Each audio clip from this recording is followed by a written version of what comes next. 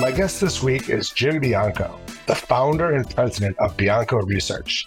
Jim is a friend and well known on Wall Street for providing macro analysis since the 90s. He takes us through his unique perspective on the economy.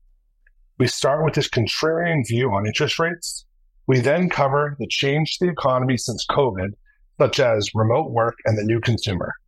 We also talk about his new fixed income ETF, crypto, the Red Sea crisis, and more. Please enjoy this conversation with Jim Bianco. Jim, it's good to see you. I've gotten the pleasure of hanging out with you and chatting markets before, so I know this is going to be a lot of fun.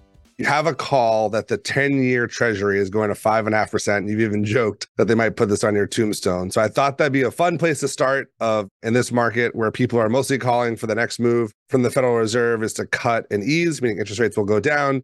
You have a contrarian view that interest rates are going higher. So why don't we start with that and then jump into your view on the economy? So yeah, it is going to go on my headstone, either being right or wrong at this point. Let me start big picture real quick. I think that bull market in bonds ended in August 2020 when we hit 50 basis points in the 10-year yield. We are in arguably year 4 of a multi-year bear market in bonds. Now, we're in a bear market. You could still have a year or two rally in the bond market. But I think that if you were to project out or ask me, where do I think interest rates are going to be 1 year, 3 year, 5 years from now, maybe even 10 years, I'd say equal to or probably higher than where we currently are in the low 4%. I'm using the 10-year as benchmark. So I still think that rates are still going to go up. Now, from the summer of 2020 until October of 23, that bear call looked good. And then we had a giant rally from October until the end of December when we hit 380 on the 10-year note. And it didn't look good. And now at least the bleeding has stopped because yields have stopped going down. So that's where we are. And that's why I'm in this multi-year bear market in bonds. Why am I there? I think that we've turned the cycle on inflation. And I think we are in a more robust or stickier inflation world. What I mean by sticky is I think that the natural rate of inflation now is somewhere around 3 to 4%. We're at 3.4. So I'd like to say, I think we're about there with all of the good news with inflation, and that there isn't much left of another last mile to go to 2%. We'll see if that forecast plays out. Where did I come up with the 5.5 number? Ultimately, I think interest rates should approximate what's called nominal GDP, real growth plus inflation. So if real growth is going to stay somewhere around 2.5%, and that's where it has been in 23, and I think it will continue to be in 24, and 2.5%, to use Wall Street's language, is no landing. It's not a soft landing. It's not a hard landing. It's no landing. It's trend growth. It's GDP potential. That's what you should grow. That's what I mean by no landing. Plane's not coming down at all. And if I were to argue 3-ish% on inflation, 3 plus 2.5 is 5.5. And that's ultimately where I think that the 10-year yield is going to wind up going. Somewhere later this year is where I'm at with it. Now, if anything I've said turns out to be wrong, the economy's weaker than expected, it seems like everybody keeps whispering why it's going to be weaker than expected. I don't think it will be. If the inflation rate does crap out and go down to near 2%, then I'm too high on my interest rate forecast and I'll have to bring it down. What could cause inflation to go down? If oil collapses or the economy collapses and just saps demand out of the inflation rate. So broadly speaking, that's where I come up with the 5.5 number. 3% inflation plus 2.5% growth equals 5.5. Roughly speaking, that's nominal GDP. Roughly speaking, that's where interest rates should approximate, is where you are in nominal GDP. To dive into that, what do you think on the other side could make inflation go back up? There's a couple of things I think that you could look at inflation from a few standpoints. Let's look at it from a mechanical standpoint. If oil or crude oil gets a bottom and starts moving higher and starts dragging up gasoline prices, that will take the year-over-year inflation numbers higher. Can that happen? Let me just point out to everybody that when it comes to oil, the volatility in oil is unbelievable. It moves 3% a day. I'm old enough to remember when it was, holy shit, it moved 3%. And now it's just Tuesday when it does that.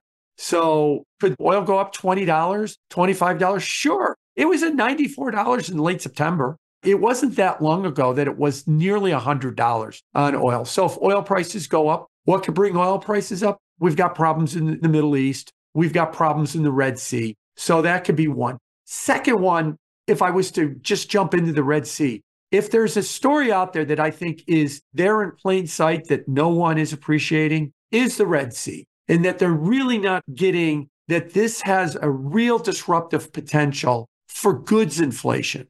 Now, everybody makes the wrong assumption here.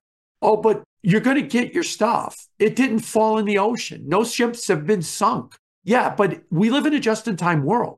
I don't need the shipper to say, that container full of parts you need to make your car, Volvo is a specific example. You'll eventually get it somewhere in February. So chill out. You're going to get your stuff. Well, Volvo's already announced that's not good enough. I need those parts on this day, this week, because just in time, if I don't have those parts, I don't finish my cars. They've already announced that they're going to idle production somewhere in early February. So is Michelin. So is Tesla. And IKEA said that they might wind up doing the same thing depending on what happens. And you're going to hear more and more about this. So it isn't about getting your stuff. In 2020, you got all your stuff too. It was you got it late and it messed up your supply chain and your supply line and your production schedules. And I think that this is really what's messing things up and that this is going to continue to be a problem. What fixes the Red Sea, I think, is also people don't understand. What drives shipping, why they're going around Africa, why they're not going through the Red Sea. At the end of the day, the shippers, they'll go through the Red Sea and they'll dodge all of the missiles and drones from the Houthis if they could get insurance for their boats. Because in the world of shipping, insurance is broken into two things. There's sea risk insurance. Your boat sinks, your boat breaks, containers fall into the ocean because of high waves. That's sea risk insurance. Then there's war risk insurance. And the war risk insurance, that part of it is gone up 10x to 20x. So if I had a $100 million container ship, $250 million worth of stuff on the ship, it's probably costing me $200,000 to $250,000 a shipment to ship between Asia and Europe if I went through the Red Sea. Now it's going to cost me nearly $3 million to get war insurance. And it's cheaper for them to say, you know what? I'll save the $3 million. We'll pay the extra fuel charge. We're going around Africa. And the stuff's going to be late, but I make more money as a shipper by not incurring that extra war risk insurance. So when people ask, when are we going to return back to shipping through the Red Sea and get these supply chains back to normal? Ask Lloyd's of London. When are they going to start lowering their insurance costs? And what have the shipping insurers announced in the last 3 or 4 days? They're not even going to write policies for UK, US, and Israeli shippers. Don't even ask, because we're not even going to write you a policy. French shippers, Chinese shippers, you can get a policy. You could make a run through the Red Sea if you want, but the rest of them can't. So I think that that's really what people have to start looking at. When are they going to go back? They're going to go back when they can get the insurance. These boats are too expensive. Stuff on the boats are too expensive. They can't go through, have a lucky missile hit the wrong part of the boat, and you are either stuck with tens of millions of dollars worth of damage, or the insurance company better pay tens of millions of dollars because they hit the wrong part of the container ship. So that's really why I think that this problem is going to continue and be goods inflationary. Housing inflation is another one. I think everybody's missing a bigger point about housing inflation. We look at the year-over-year numbers in Zillow and in Redfin and in apartment.com and say, look at how far they've come down, and that the OER, owner's equivalent rent, housing inflation component, that's going to follow. It will, except if you look at it on a cumulative basis, that the amount of cumulative housing inflation in the CPI index is understating the cumulative gains of either Case-Shiller or Zillow or Redfin or apartment.com over the last 4 years. So do I think that housing inflation, it's year over year, 6%? Will it come down to 5 or 4? Yes. But I think that's all it's going to come down to is 5 or 4. Is it going to come down to 3 or 2? Because remember, housing inflation is about 35% of the index. No, because it's still undercounted the total inflation homes over the last couple of years. So I think that there's going to be some stickiness there. And then finally, wages. The simple answer is, if you look at year over year average hourly earnings, what is the average fee or the average wage that somebody makes on an hourly basis? It's up about 4% on a year over year basis. Simply put, if everybody's getting a 4% raise, they could pay 4% inflation because you get the same thing a year from now if you have 4% inflation. So if you've got 4% wages, maybe housing stays a little sticky. This Red Sea problem is going to cost goods prices to stay sticky as well, too. I add all that up and I see that the inflation rate stays between 3 and 4%, not 8, 10 Zimbabwe. I'm not off out there. I'm just saying 3 or 4%. And in a world where everybody wants 5 rate cuts because the inflation rate's going back to 2%, if we continue to print out with a 3 handle on inflation and a 2 handle on real growth, what we've seen in the last part of January, I think will continue. Early mid-January, we had 7 rate cuts priced in. March was going to be a rate cut. May was going to be a rate cut. But by the end of the month, what we found is that all of a sudden, the March rate cuts disappeared. And the May rate cuts have gone from 100% priced in to about 75% priced in. And that we're perpetually always 3 or 4 months away from the first rate cut. We never get closer. In 3 or 4 months, we'll still be 3 or 4 months away. And that's what I think a 3 handle on inflation and a 2.5 handle on growth does, is it doesn't make everybody throw their hands in the air and say, forget it, the Fed's never going to cut rates. It's, don't worry, it's 2 meetings out. And then in 2 meetings, it's 2 meetings out. And in 2 meetings, it's 2 meetings out. And you never, ever quite get there. I want to zoom out a little bit on inflation because pre-COVID, through the early 2000s, even with the financial crisis, to me, we were fighting a different problem. We had no inflation. Bernanke's paper was the fear that the Fed was not as powerful when interest rates went negative and the Fed didn't have as much power. He had the strong belief that if you had Zimbabwe or his Volcker moment, that the Fed could step in and break inflation, but that deflation was the ultimate fear. And I felt period of managing money when people are talking about inflation, specifically in the fixed income market, the thought was that progress and technology are moving so fast that there's pressure on wages, there's pressure on prices. We just can do stuff with a lot less. We have an income inequality problem, which I'll get to, of the haves making a lot more of this than the have-nots. But there was this view that we would love to have inflation if we could do anything to get inflation back in the markets. COVID happens. There's a split view of it's transitory, it's permanent. This is a one-time thing. We don't usually have global pandemics where we shut the world down.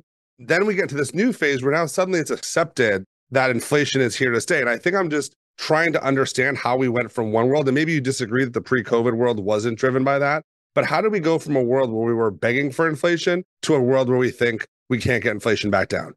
So every so often we have these major events, the COVID shutdown restart of the economy. And you're right, we usually don't restart the economy. We never restart the economy. This is a unique event that we did in 2020, where we threw everybody out of work for 1 month and then called them all back to work eventually over a period of several months. The financial crisis before that, 9/11 before that, 87 crash, that these scarring economic events change attitudes. Coming out of the financial crisis, I think that the attitude was one of a little bit of conservativeness and concern. So the stock market starts taking off, and I keep the example simple so everybody can follow. You get your brokerage statement, or you look at your Zillow estimate on your house and you go, oh, it went up. Oh, I have more savings. I have a higher net worth. What am I going to do about it? I'm going to feel better that my little nest egg is a little bit bigger so that if I have a rainy day, I've got a little bit more to fall back on.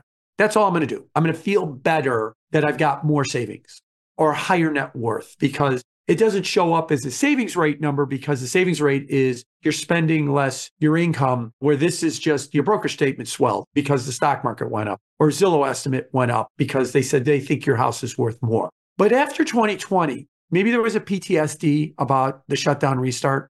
Now you get money from the government, or you get your broker statement to go up, and you got extra money. What do? We're going to the Bahamas. We're going to buy something.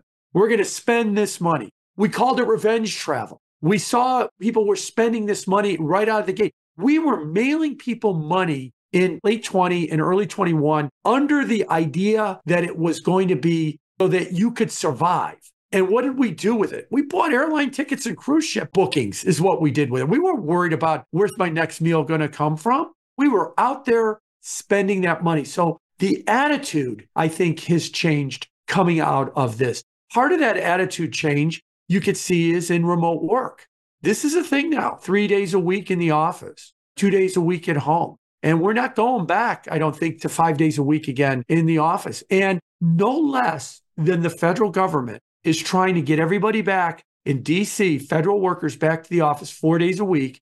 And in the fall, they had to call that off because federal workers were saying, you want me back 4 days a week? I quit. I'll go find another job. We're not afraid. We are not afraid to make that line. We're pre-COVID, after the financial crisis. Boss, whatever you need. You need me here on Saturdays? Just don't fire me, is basically what our attitude was. So now we're seeing labor have a lot more power. That's why you're seeing so many more strikes. The Hollywood strike, the UAW strike, the Kaiser Permanente strike, even though it was only 6 days or so. You're starting to see a lot of people get a lot of strikes. The week we're recording, Southwest Pilots agreed to a new union contract with an immediate 29% wage increase. So all of a sudden, labor is getting more of the say over management because they're willing to walk. What was the first thing they always taught you about negotiation? Be willing to walk away from the table. Well, everybody's saying, look, I'm not coming back to the office 5 days a week and I will quit. And your boss looks at you and goes, yeah, you're serious. You will quit. And I don't want you to quit. So we'll find some compromise. So I think all of that is leading to whenever there's more money in our pocket because the stock market went up or government stimulus came, we spend it. And that's why it's showing up in more stickier inflation. Whereas from 2010 to 2020, we used it as a comfort blanket to say, I feel a little bit better about my financial situation, that I've got a higher net worth, but I didn't spend it. Let's double click into the remote work part of it before going back to the inflation side, because when we started working on Wall Street, you were in your desk by a certain time. You didn't leave. Typically, you were there for 10 to 14 hours. It was part of the initiation because people told you. And I always thought it was ridiculous. We're sitting here because you sat here in the 80s. So now we have to sit here because you once did it. So it did always seem silly. But specifically in the industry that you grew up in, that I did, hours at the trading desk was a big deal. And even there, when people went home, they're not coming back. So was it that the pendulum had just swung too far and labor always had this power? It was just COVID that unleashed it? Or is it that the employers didn't factor in that there's a substitution switching cost that was high? Give me some of the reasons why, because I think I assumed that remote work would happen. And then eventually people would say, once the horses left the barn, it's hard to get them back in. But I was like, yeah, but do you really think you need that many people to do the job? Just start firing people and they'll come back real quick. I think Dick Bloom of Stanford University, professor over there, has been studying remote work for 20 years. And now he's got the hottest topic in the world that he's been studying. And he likes to say that we were progressing, we being the economy, the US economy, was progressing at about 0.5% a year more towards remote work. We were at around 4% in 2020. We were going to go to around 4.5%, maybe about 5% by 2022. But we went from 2020 to start of the year, 4% remote work to something like 40% of remote work. And then we've backed off to somewhere around 25 or 30%. I love the way Nick likes to say it is, it's like we sped up the calendar 25 years or 20 years. And we were going to get here where we are right now with the 3-day remote work day, but we were going to do it over 15 or 20 years. But we did it in 3. And now we really have to start to assimilate it a lot faster as to what it means that we're at a 3-day work week quickly. Why did we get there? I think what you pointed out. When we started on Wall Street in the 80s, anybody who worked in an office job or a service sector job in the 80s, we didn't have the technology we have today. The only place you could do your job was in a central location called an office, most likely in a big building in the middle of a major metropolitan city. So if you did not go to that office, you were not able to do your job. The only tool you had was a telephone, and it was probably a landline too. And it might have even still been rotary back then. So it was very, very limiting. But over the last 30 years or so, the technology has progressed that whatever resource I have in that central location called an office, I not only have it at home, I have it in my pocket on my phone. And I could do this job anywhere as long as I have electricity and a computer connection. I even remarked to myself once that I was doing some work remotely at a Starbucks when I was out of town on my laptop. And I was thinking back to what we're describing here. I was like, man, what I'm doing now in a Starbucks, I used to be part of a group of 8 that did it in an office in Manhattan. And now I can do it that quickly. So what I think happened was, and I'll say this bluntly, for a lot of service sector jobs, and I really mean a lot of financial services jobs in New York City, the job became easy because the technology was there to do it. So I could hire anybody to do an analyst job or an assistant job or something like that. Here's the technology. Here's how you use the computer. Here's the spreadsheet. Here's the word processor. Here's the email. Here's Slack or Teams. And then go to it and do the job. You could do this job at home. You could do this job here. So what became the deciding factor as to whether or not you were a good employee or I was a good employee? Commitment. What's commitment? Sit at your desk for 10 hours a day and don't bitch, or 12 hours a day and don't bitch. Because even though I could find anybody, I could go walk down the sidewalk and grab anybody off the sidewalk and say, sit down and do this job. And they could do it just as competently as you or me. They don't want to sit there 10 hours a day every day. But by giving commitment, that's how we differentiated people. But then I think when the pandemic came, changed the attitude, people said that commitment is not worth it. I have the tools at home or maybe on my phone. You will get what you need out of me. You're just not going to get me to take the path to the Port Authority and then go to some midtown office on the 38th floor to do it every day of the week. I'll go some days, but not every day of the week. And that's what I think changed. So I think employees are not thinking that they're giving less commitment. They think they're giving more efficient commitment. The last thing Bloom will say about this is, are employees as productive remotely as they were in the office?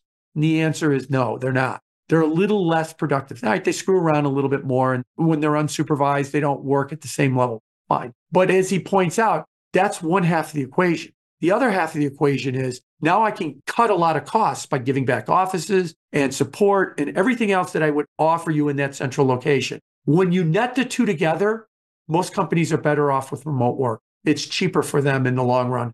They give a little bit on productivity, but they make up a lot more on costs in order to do it that way. Problem with financial services in Manhattan, they're not into giving up on costs. They're all into commitment. And they all want you there. I want to take attendance at 11 p.m. on a Thursday night because I want to see commitment. But could you fill out the spreadsheet as well as I can, or as well as some random person I could grab off the sidewalk? Sure. But it's all about the commitment is really what it's about. And that's what I think is changing. You're going to get that commitment from me. I'll still fill out that spreadsheet. I'm just not doing it in the office at 11 p.m. on a Thursday night. That's what's really changed. Super fascinating. I didn't plan to go down to the remote work view as much because when the companies first came out, they all wanted to claim victory. Hey, remote's great. Productivity isn't dropped because they didn't want their customers to be worried that there was anything to be concerned about. What happens if nobody's there manning the ship at my bank? What happens to my bank account? What happens to my healthcare? What happens to different components? And then there was a desire where you saw that management team, president himself saying, come back to the office for whatever reason. They want the people there. I think there are other non-economic reasons to have the people in the office. And it's been a fascinating experience to watch. One real quick thing on that. Let's make sure that everybody understands remote work means 3 days in the office, doesn't mean 0 days in the office. So when we talk about you have to go to the office to collaborate with your employee, you're getting 3 days in the office with them. So it's not like you're never going to the office, but so much of a service sector job, your job, my job, everybody's job, that's a service sector job. Our jobs can be defined into two things. Things we have to do and people we have to collaborate with. Things we have to do, fill out, answer emails, fill out surveys, write reports, fill out spreadsheets or update spreadsheets. I could do that in my pajamas at home just as efficiently as I can in Midtown Manhattan. That's half my job. The other half of my job is interacting with coworkers, interacting with customers, interacting with vendors. That Zoom is better than not Zoom, but face-to-face is best for that. That's why you go to the office 2 or 3 days a week. But what we're learning is you don't need 60 hours in the office for that. You need 2 or 3 days in the office for that. But you also need time to finish the spreadsheet, finish the report, answer the emails.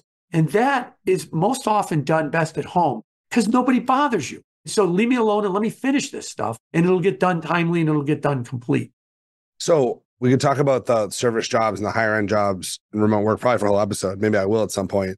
I want to go back to the restaurant waitress staff, the coffee makers, the jobs that people thought were more wage sensitive. You'd have Starbucks shutting down because they couldn't get help. And suddenly there was a labor shortage in the, not financial services, but the services industry. And I think that there was this, if you think about a persona first now, you think about someone working at Starbucks or waiting tables, making money. And then COVID shock happens. They shut those jobs down. So no one person.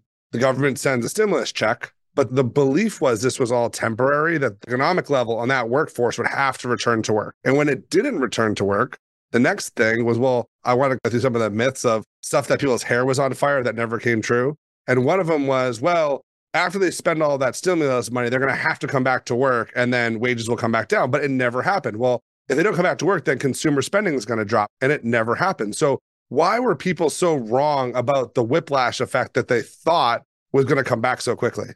Well, what you just said, the whiplash effect. I think that ultimately where everybody is, as I like to say, 2019 is not coming back. And we keep assuming that it is. Jay Powell uses the words rebalance and renormalization all the time.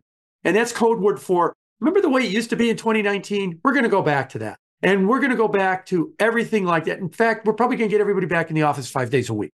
And I still think that we need to tell people it's already rebalanced and it's already renormalized. This is the normal economy, what we've had for the last year and a half or so. So what we've been seeing is this assumption among people that the attitudes among workers, especially non-professional classes, like you said, or the 50% of people that have to go to a location to do their job, a waitress, a surgeon, a policeman, a construction worker, they cannot do their jobs remotely. So that those jobs have to be done on site. Well, I think in 2020, a big attitude change on those jobs was health. I don't want to have a job as waitress anymore with random people coming in and breathing on me all day long. And I think that chased out a fair number of people that did those jobs and changed some attitudes. I want to get hazard pay in order to do that job now, which means pay me more money. And that's what I think is started to happen. And then when we started to see that there was a shortage, I think a lot of people in those jobs found out, I got choices. And if you don't want me, I will quit and I'll go somewhere else. And from that, we developed the phrase labor hoarding. I got good employees. They're doing a good job, box retailer, and they keep the shelves stocked. They keep the floors clean. They keep the store running. And then it comes down to sales didn't quite meet our quarter. We need to find some ways to cut costs. And then I immediately say, well, this cohort of employees I have, they're not going anywhere. Because if I let them go, I'm never getting them back. And I'm going to be stuck with forever turning over people trying to find another decent employee. And I think that attitude started to come in. So where the spending came from, it isn't about let's redefine the excess pandemic spending or something. It's the attitudes change. I'm a little bit more comfortable with my labor situation. I have a job. I get a paycheck. I spend it. I don't save it. I spend it or spend more of it is what I should better say than I used to. Well, what happens if you lose your job? I'll go to the Bahamas for a week and I'll find another job. That's basically what I do now. They're not as stressed about where they're going to find their next job. I'll become an Instagram influencer if I have to. I'll find something to do until I find another place to make some money. So I think that's really where it's about. It's not about where's this extra. There was a Wall Street strategist recently on Bloomberg. He was asking, I don't know where the extra money's coming from all this spending. And I was like, it's not extra money. It's a different attitude about the existing amount of money. That money was always there from 2010 to 2020 to have that extra spending. We just didn't have the attitude for it. Our attitude was save it, keep that nest egg. Now our attitude is YOLO, baby. You only live once. Let's go enjoy ourselves. And enjoy ourselves is doing whatever we want to do. Revenge travel. We didn't revenge travel one time in 2020. We did it and we liked it. We have continued to do it. 3 years later, we're going to continue to do it until we run out of money is what we're going to do when it comes to revenge travel. So it makes me think of a great quote that I love from Seth Klarman, the legendary investor, that a depression is bad, but a depression era mentality is good for society. The point being that for me, my grandparents came out of the depression. They were the ones that instilled if you're going to make $1, you're going to save 75 cents and only spend 25 cents because the world can turn on a dime. And if you don't have that savings, bad things can happen. And same thing coming out of 2008, we're conservative and it led to this. And now we're in this blow off phase, which reminds me of the roaring 20s pre-crash. And a lot of people, this is where the recession is going to be here in 3 months, which means the Fed's going to cut in 6 months, this constant waiting for doom. What do you think that does to the general economic balance if that we're now in a more risk on space where everyone just assumes I can get a job, I can spend more savings than I have? What type of problems does that potentially set up for us? First of all, as far as that attitude goes, part of it, I think, really came down to, I think we underestimate the psyche that we put by mailing everybody money, stimulus checks and stuff. And by the way, we mailed stimulus checks in 2008. A lot of people forgot that. How much was the average stimulus check in 2008? It was less than $100 is what it was. But the stimulus checks we mailed in 2020 were up to many thousands of dollars that we sent everybody. And I think part of the attitude is, I'm going to the Bahamas. I'm spending money. I'm going to do this and that. Well, what happens if the economy hits the skids really hard? I think a lot of people are saying, fine, I'll take a slow walk to the mailbox and I expect another check in the mailbox. So I'm not going to save it. Why am I going to save it? I'm going to enjoy myself, because when the next problem occurs, then I'll wait for the mail check and I'll figure it out from there. But then at least I will have had some fun until the next problem. And that's why I think that we've seen spending, like I said, the amount of money is the same. It's the attitude that's different. That's the way that I look at it. What does it definitely do for the economy? That's why, going back to what you said before about inflation, could it be more transitory and persistent at the same time? And the answer is yes. 9% in June of 22 was transitory. There was a lot of supply chain problems in that number, and then that number deflated. So there was transitory in there. But I think when the dust settles on the transitory, as I mentioned earlier, the inflation rate's 3 to 4. It's not 1.5 to 2. And that's because there's a little bit more persistence. Why is there more persistence? Because I'm spending more money and I'm demanding more things. And that's putting upward pressure on those prices. Like I said, not 8-7 Zimbabwe upward pressure, but 3-ish%. But does that matter? Enough that if you want interest rates to come down, it does. Enough that if you're expecting a soft landing in the economy, it matters. So that's really where I think it really comes from. And enough that if interest rates stay up, it affects all investments, because all investments are about trade-offs. And if you're sitting out there with a 5.3% money market fund, to give you one example, that changes a lot of psyches. Dr. Jeremy Siegel wrote the seminal book, Stocks for the Long Run, and he put out a new edition of it last year. And I'll summarize it real quick. What's the long run potential of the stock market? It's 8%. Okay, so if I buy stocks and I do the Buffett thing and I don't price them for 5 or 10 years, I should expect that I should get a compounded return of 8%. Well, in 2019, if 8% was the return and a money market fund, just to keep the example simple, was yielding 0, we invented the phrase TINA, there is no alternative. Because what are you going to do? You're going to leave your money at 0, or you're going to take some risk to get some return? You're going to take some risk. So we had TINA. Well, in 2024, the money market fund is 5.3%. That's S&P's national average for money market funds. That's 2/3-ish, maybe 70% of what the stock market will give you without any market risk. There is an alternative now. How much do I need to extend to get that final third? It's a lot different than how much do I need to extend to go from 0 to 8%, as opposed to I'm getting 5.3 now. How much more risk do I want to take a shot at getting 8? Well, if you're older, you might not want to take any of that risk. Fine, I'll just churn out the 5% numbers, please. Thank you very much. It's higher than the inflation rate, and I could sleep at night knowing that I will just get that for now. I'll deal with it when and if the Fed cuts rates. So I think it's really changed a lot of things. And you've seen $1.5 trillion go into money market funds. You've seen bond funds have some huge inflows into them in 2023 and 2024 because there's a yield. And I think you've seen equities really not get as big an inflow as they were getting pre-pandemic because it's about a trade-off. And there is an alternative now. So that higher inflation rate leads to a higher interest rate, leads to a trade-off. That doesn't hold back the stock market. It did climb back to new all-time highs, again, by late January, but its two-year return has been 0. And the question is there going to be a big tidal wave of money going from stocks or going from other investments in the stocks as we go forward from here? That's always possible, but now it's a little more complicated question because there is an alternative that gives you most of what the stock market is supposed to give you over the long run, unless you're just going to degen it and say, no, we're going to go into Max 7 stocks and they're going to do another 100+% year or something like that. But not many people do that.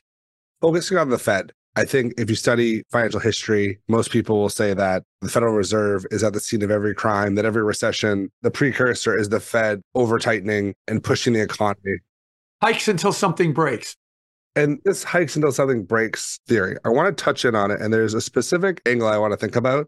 So two-part question is this idea that the Fed does something until it breaks, your take on that. And then the second point is, it feels like there's this 2008 and maybe COVID PTSD that I remember we used to have recessions or crashes, but they were industry crashes. The tech stocks crashed. The telecom companies crashed. Enron caused an energy crash. The S&L crisis crashed. What made 2008 so unique was because it was the financial system's plumbing, we just crashed the entire world simultaneously and everything went to shit. Everything was correlated to one. The world blew up and we were scared. So when people say the Fed's going to do something and something's going to break, there's two parts. What's your take? Do you think that's going to happen? And then two, can't we just get back to industries imploding instead of the entire global economy crashing and maybe people are overreacting on the doomsday stuff? So to the first part of your question, yes, let me define what I mean. The line is the Fed raises rates till something breaks. I still think that's the case. The controversy comes in, have they raised rates enough to break something? Well, we thought in 22 was the stock market because by October 22, it had corrected 25%. Then in early 23, maybe it was the bond market because it had its worst sell-off on a total return basis since the Civil War. Yes, since the Civil War is what the bond market sell-off was. And then we thought it was the banks in the spring of 23. But then as we get to the end of 23 and into early 24, I'm arguing that it was none of that. We didn't break anything. We wobbled a little bit here and there, but the economy didn't go into recession. The stock market didn't fall apart. You don't break something and then produce a new high in the stock market. You break something and the stock market falls apart. So we're not getting any of that. So I think the answer is we didn't break anything. And my take on that is this level of interest rates, we can handle it. Now, yeah, if you're talking to a mortgage broker, his head just exploded because he needs rates to come down so everybody refis. Get it that there are sectors in the economy, over-levered borrowers, that are not going to take well to saying that this level of interest rates, this level of mortgage rates at 7% was 8% in early November.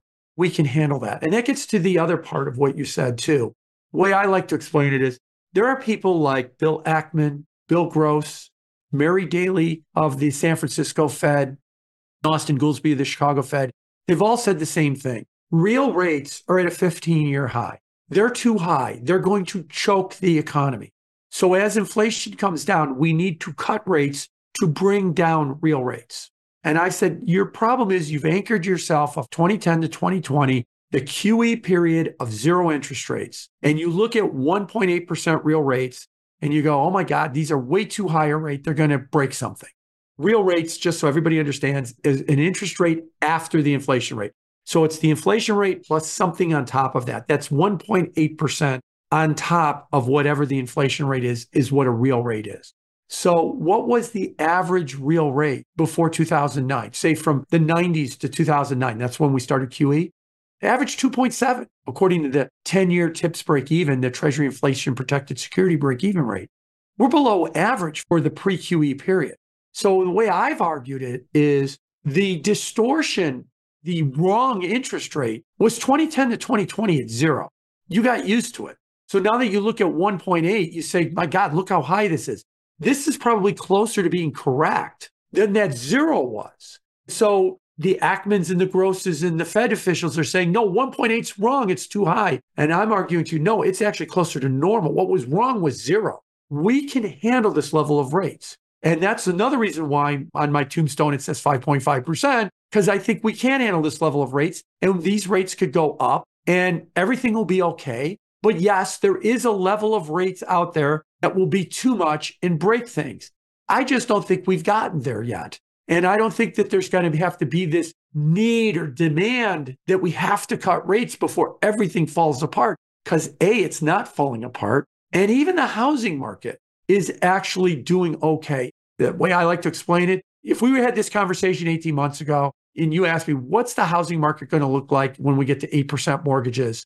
The answer is a hell of a lot worse is what we thought it would have been than it actually turned out to be. It's actually weathered this mortgage rate a lot better. It's not great. I'm not saying it's happy. Please give me 9% mortgages because we can handle 8. It's just not nearly as bad as everybody thought it was going to be. And now that we've actually backed off to 7, you can actually argue that there's some green shoots showing up in the housing market, that it might be actually picking up again. And that's all it needed was a 7% mortgage rate. So you mentioned the real rate of 1.8 and 2.7, which I love, which is probably a really cool segue too. For all this bearish talk about rates, there's a fun twist here that you've launched an ETF that's a fixed income product.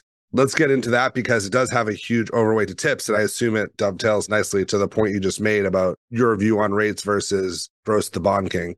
Yes. So I partnered with Wisdom Tree. And I created an index called the Bianco Research Total Return Index. It is a long-only fixed income index. So it's always in the market.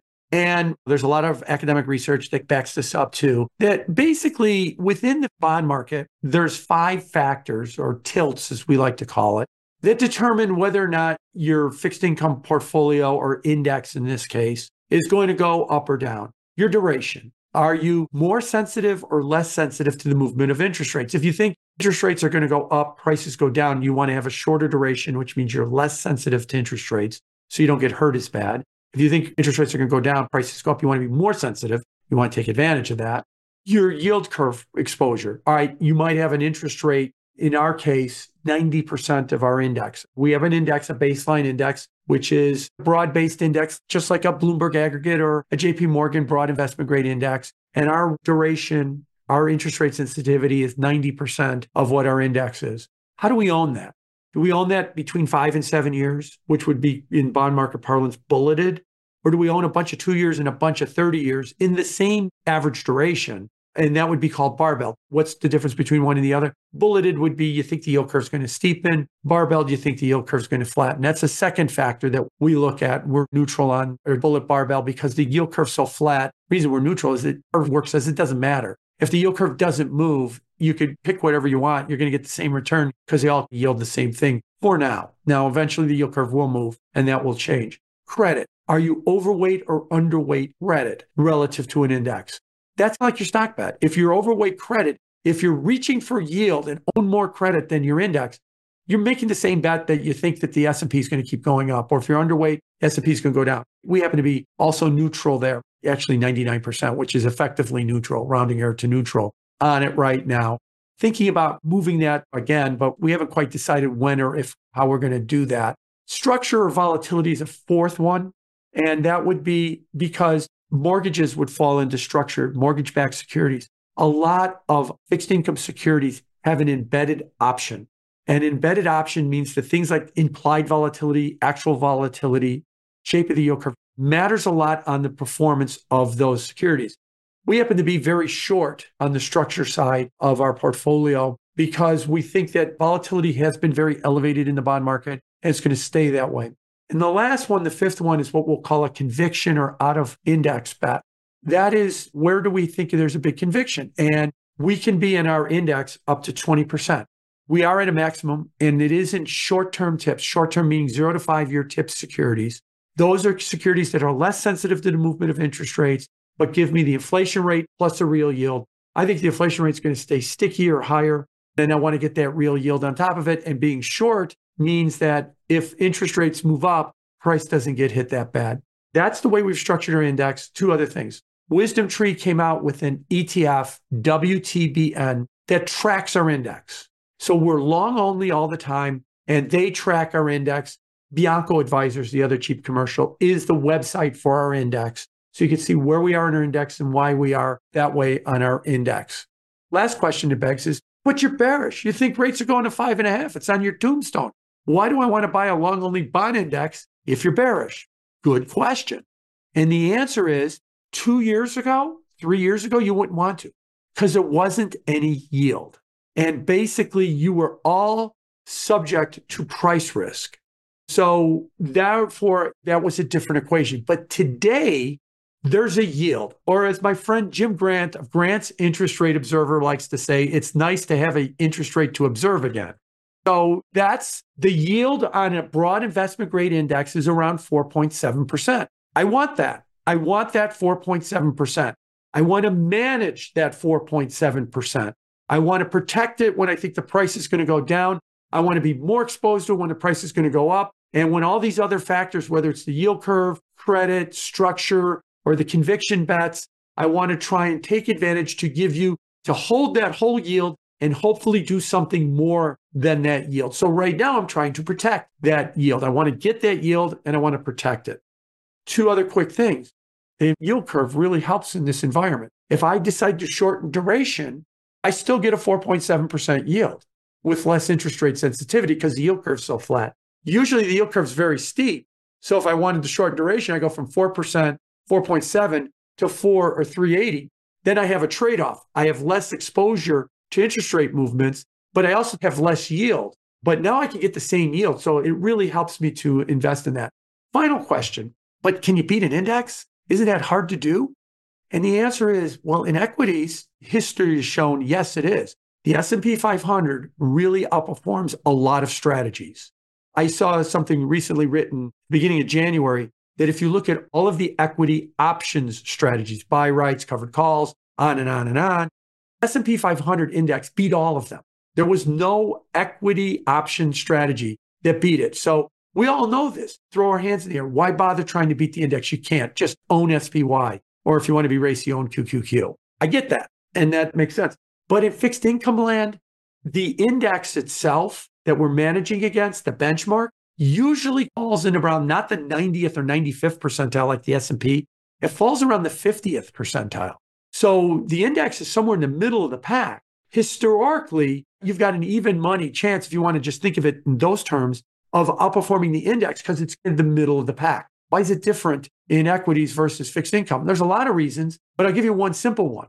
In equities, your biggest weightings in your index are your all-stars, your NVIDIAs, your Apples, your Amazons, and you had to be all in on those things and press it all the way, or you're never going to keep up with the index. And that's hard to do because those stocks usually show up as overvalued on a lot of screens and they're very volatile. And it's very scary for a lot of managers to do that. But in fixed income, who are your biggest weightings? They're your problem children. They're your overlevered companies. They're your countries that borrow too much debt. There's warning signs that they've got problems, Greece, or some overlevered high yield companies or something like that. And you could see those warning signs and you stay away from them and they have problems and you outperform your index. That's why the index falls in the 50th percentile in fixed income and not the 95th percentile like equities. It's all about who your biggest weightings are. Are you their all-stars, which is what you get in equities, or are they most likely your problem children, which is what you get in fixed income? A lot of fixed income people are going to be mad at me, but I'll add to that, and it depends on the index. If you're looking at a corporate credit index or something with risk, you're totally spot on. But if you look at the ag, 75 to 80% of it's AAA. It's the lowest risk paper in the world. So if you just own any of the factors in tilt and hold on, like a famous PM once said, you're going to win in most of the markets until it blows up and then you're going to win again. So because the benchmark is essentially risk-free, it doesn't take much of a tilt to outperform a broad-based index in fixed income. And that goes more to me that the indexes are completely wrong, which leads me down to a whole other rant of the whole passive fixed income ETF in the fixed income world. It's not for tracking those benchmarks. Like what you have created is an active benchmark, which I find interesting, but there's lots of reasons why the passive benchmarks aren't that good for the bond market. Exactly. And just to update you, remember now that Moody's downgraded the Treasury. So now there's only 1.9% or something like that of the index is AAA. The rest of it is AA plus. But you're right. There are other risks in bonds other than corporate default. So yes, in an investment grade index, the risk of default is fairly small. But there's also interest rate risk, there's convexity risk, there's volatility risk, there's a lot of other types of risks. But in fixed income land, these risks on a discretionary or active basis is manageable because a lot of these risks are problems. Whereas in equities, it's hold your nose and buy the 300 PE stock that just keeps going up, even though you can't justify it. And NVIDIA just keeps going and going and going. And if you're not in it, good luck trying to beat the index. That's the major difference, I think, between fixed income and equities, which is why when you say you're trying to outperform an index, at least in fixed income, you walk into it with a history. The index history is there are ways that you can do it. Maybe the answer is then you got to argue, can you beat the other guy? That's really who you're competing against. Where in equities, you're competing against the S&P 500 as well. Maybe I use a sports analogy. Fixed income is a lot like tennis. Can you beat the other guy on the other side of the court? Whereas equities is a lot like golf. Can you beat the course is what you're trying to do with equities. So we've talked about this on the show quite a bit, that there's been this trend of my old world and some of the new stuff I got interested with crypto, that there's a lot of fixed income friends like you that are also interested in crypto. And we've covered some of the reasons why, but I'd be curious just to touch on your view of crypto. You've been really vocal on the Bitcoin ETF, but in a way that I think is more nuanced than what most people thought. So I thought it'd be good for you to share your thoughts on that. So two things. I am a long-term bull and big believer in the crypto space. Maybe it's because I came out of the fixed income markets, and fixed income markets are more tied with banking and financial services a little bit more than, say, maybe an equity manager would be. And I came to the conclusion that the current system is not very good. And if somebody wants to develop an alternative financial system, especially for people that don't live in first world developed countries, if you live in Latin America, Africa, Southern Asia, and stuff like that, your currencies, your banking systems are very, very suspect, and ways to store wealth is very, very difficult and expensive and subject to being stolen from you and stuff. And the first world has had 150 years to try and bring their system to the rest of the world, and they haven't been able to do it. So I've been a very big component of DeFi and of crypto as to saying it's not there yet, but it's working on becoming an alternative, especially for those people. Maybe not people in Greenwich, Connecticut, but maybe people in Venezuela is where it would really benefit them a lot more. So big picture, I'm very optimistic on the crypto space. So now I'm going to shit on it for the rest of the conversation. And I'm going to start with, I am not a fan of the Bitcoin ETF. I'm not a fan of it for two reasons. Reason one is I think it got ridiculously overhyped, that this was a seminal event in crypto space, that Larry Fink of BlackRock filled out a prospectus to offer Bitcoin ETF on June 15th. And I feel like, and I'm going to piss off my crypto friends, oh boy, the captain of the football team knows my name. He wants to be part of what I want to be part of. He wants to play Dungeons and Dragons with me. So therefore, we got all excited that the TradFi firms want in on a spot Bitcoin ETF. And we overhyped this thing to such a degree that there was a fee war that broke out on these ETFs before they even started trading. So when they started trading on January 11th, a lot of them started with a zero fee. And immediately in the first couple of weeks, right after they started trading, they fell 20% or even a little bit more than 20%. So I thought that it was overhyped and it was going to lead to a big correction, and it was going to leave a bad taste for a while in the traditional financial or normies' mouth. That's just a bunch of bet on red and black, and it just zooms up and down for no unknown reason. I don't want to play it, or I'm not ready to go there for a lot of those people. That was the first reason that I was worried about it, and we have seen that. The second reason gets back to my original long-term bullish thesis. You guys are building a new financial system. So start getting on building it. Tell me about what you're doing about building it. Tell me about your new innovations in DeFi or in custody or in wallets or whatever you are that you're working on, or your new token ideas, or real-world tokenization, where you're taking real-world assets and putting them on the blockchain. Instead, we shoved all that aside and we all became a bunch of degens about number go up because all of the wealth managers are going to put 1% of everybody's money in the Bitcoin ETF, and we got to get in ahead of it, and we got to just gamble on the number going up. And I'm like, that's not why I'm here. That's not why a lot of people are here. They're here because you're trying to build an alternative. And if you lose your focus on building the alternative, you haven't created anything new. You've created the same damn thing that we have, except you've created a digital version of it. I don't need a digital version of the dollar that runs on the blockchain. I already have the dollar that the Federal Reserve runs using the FedNow system.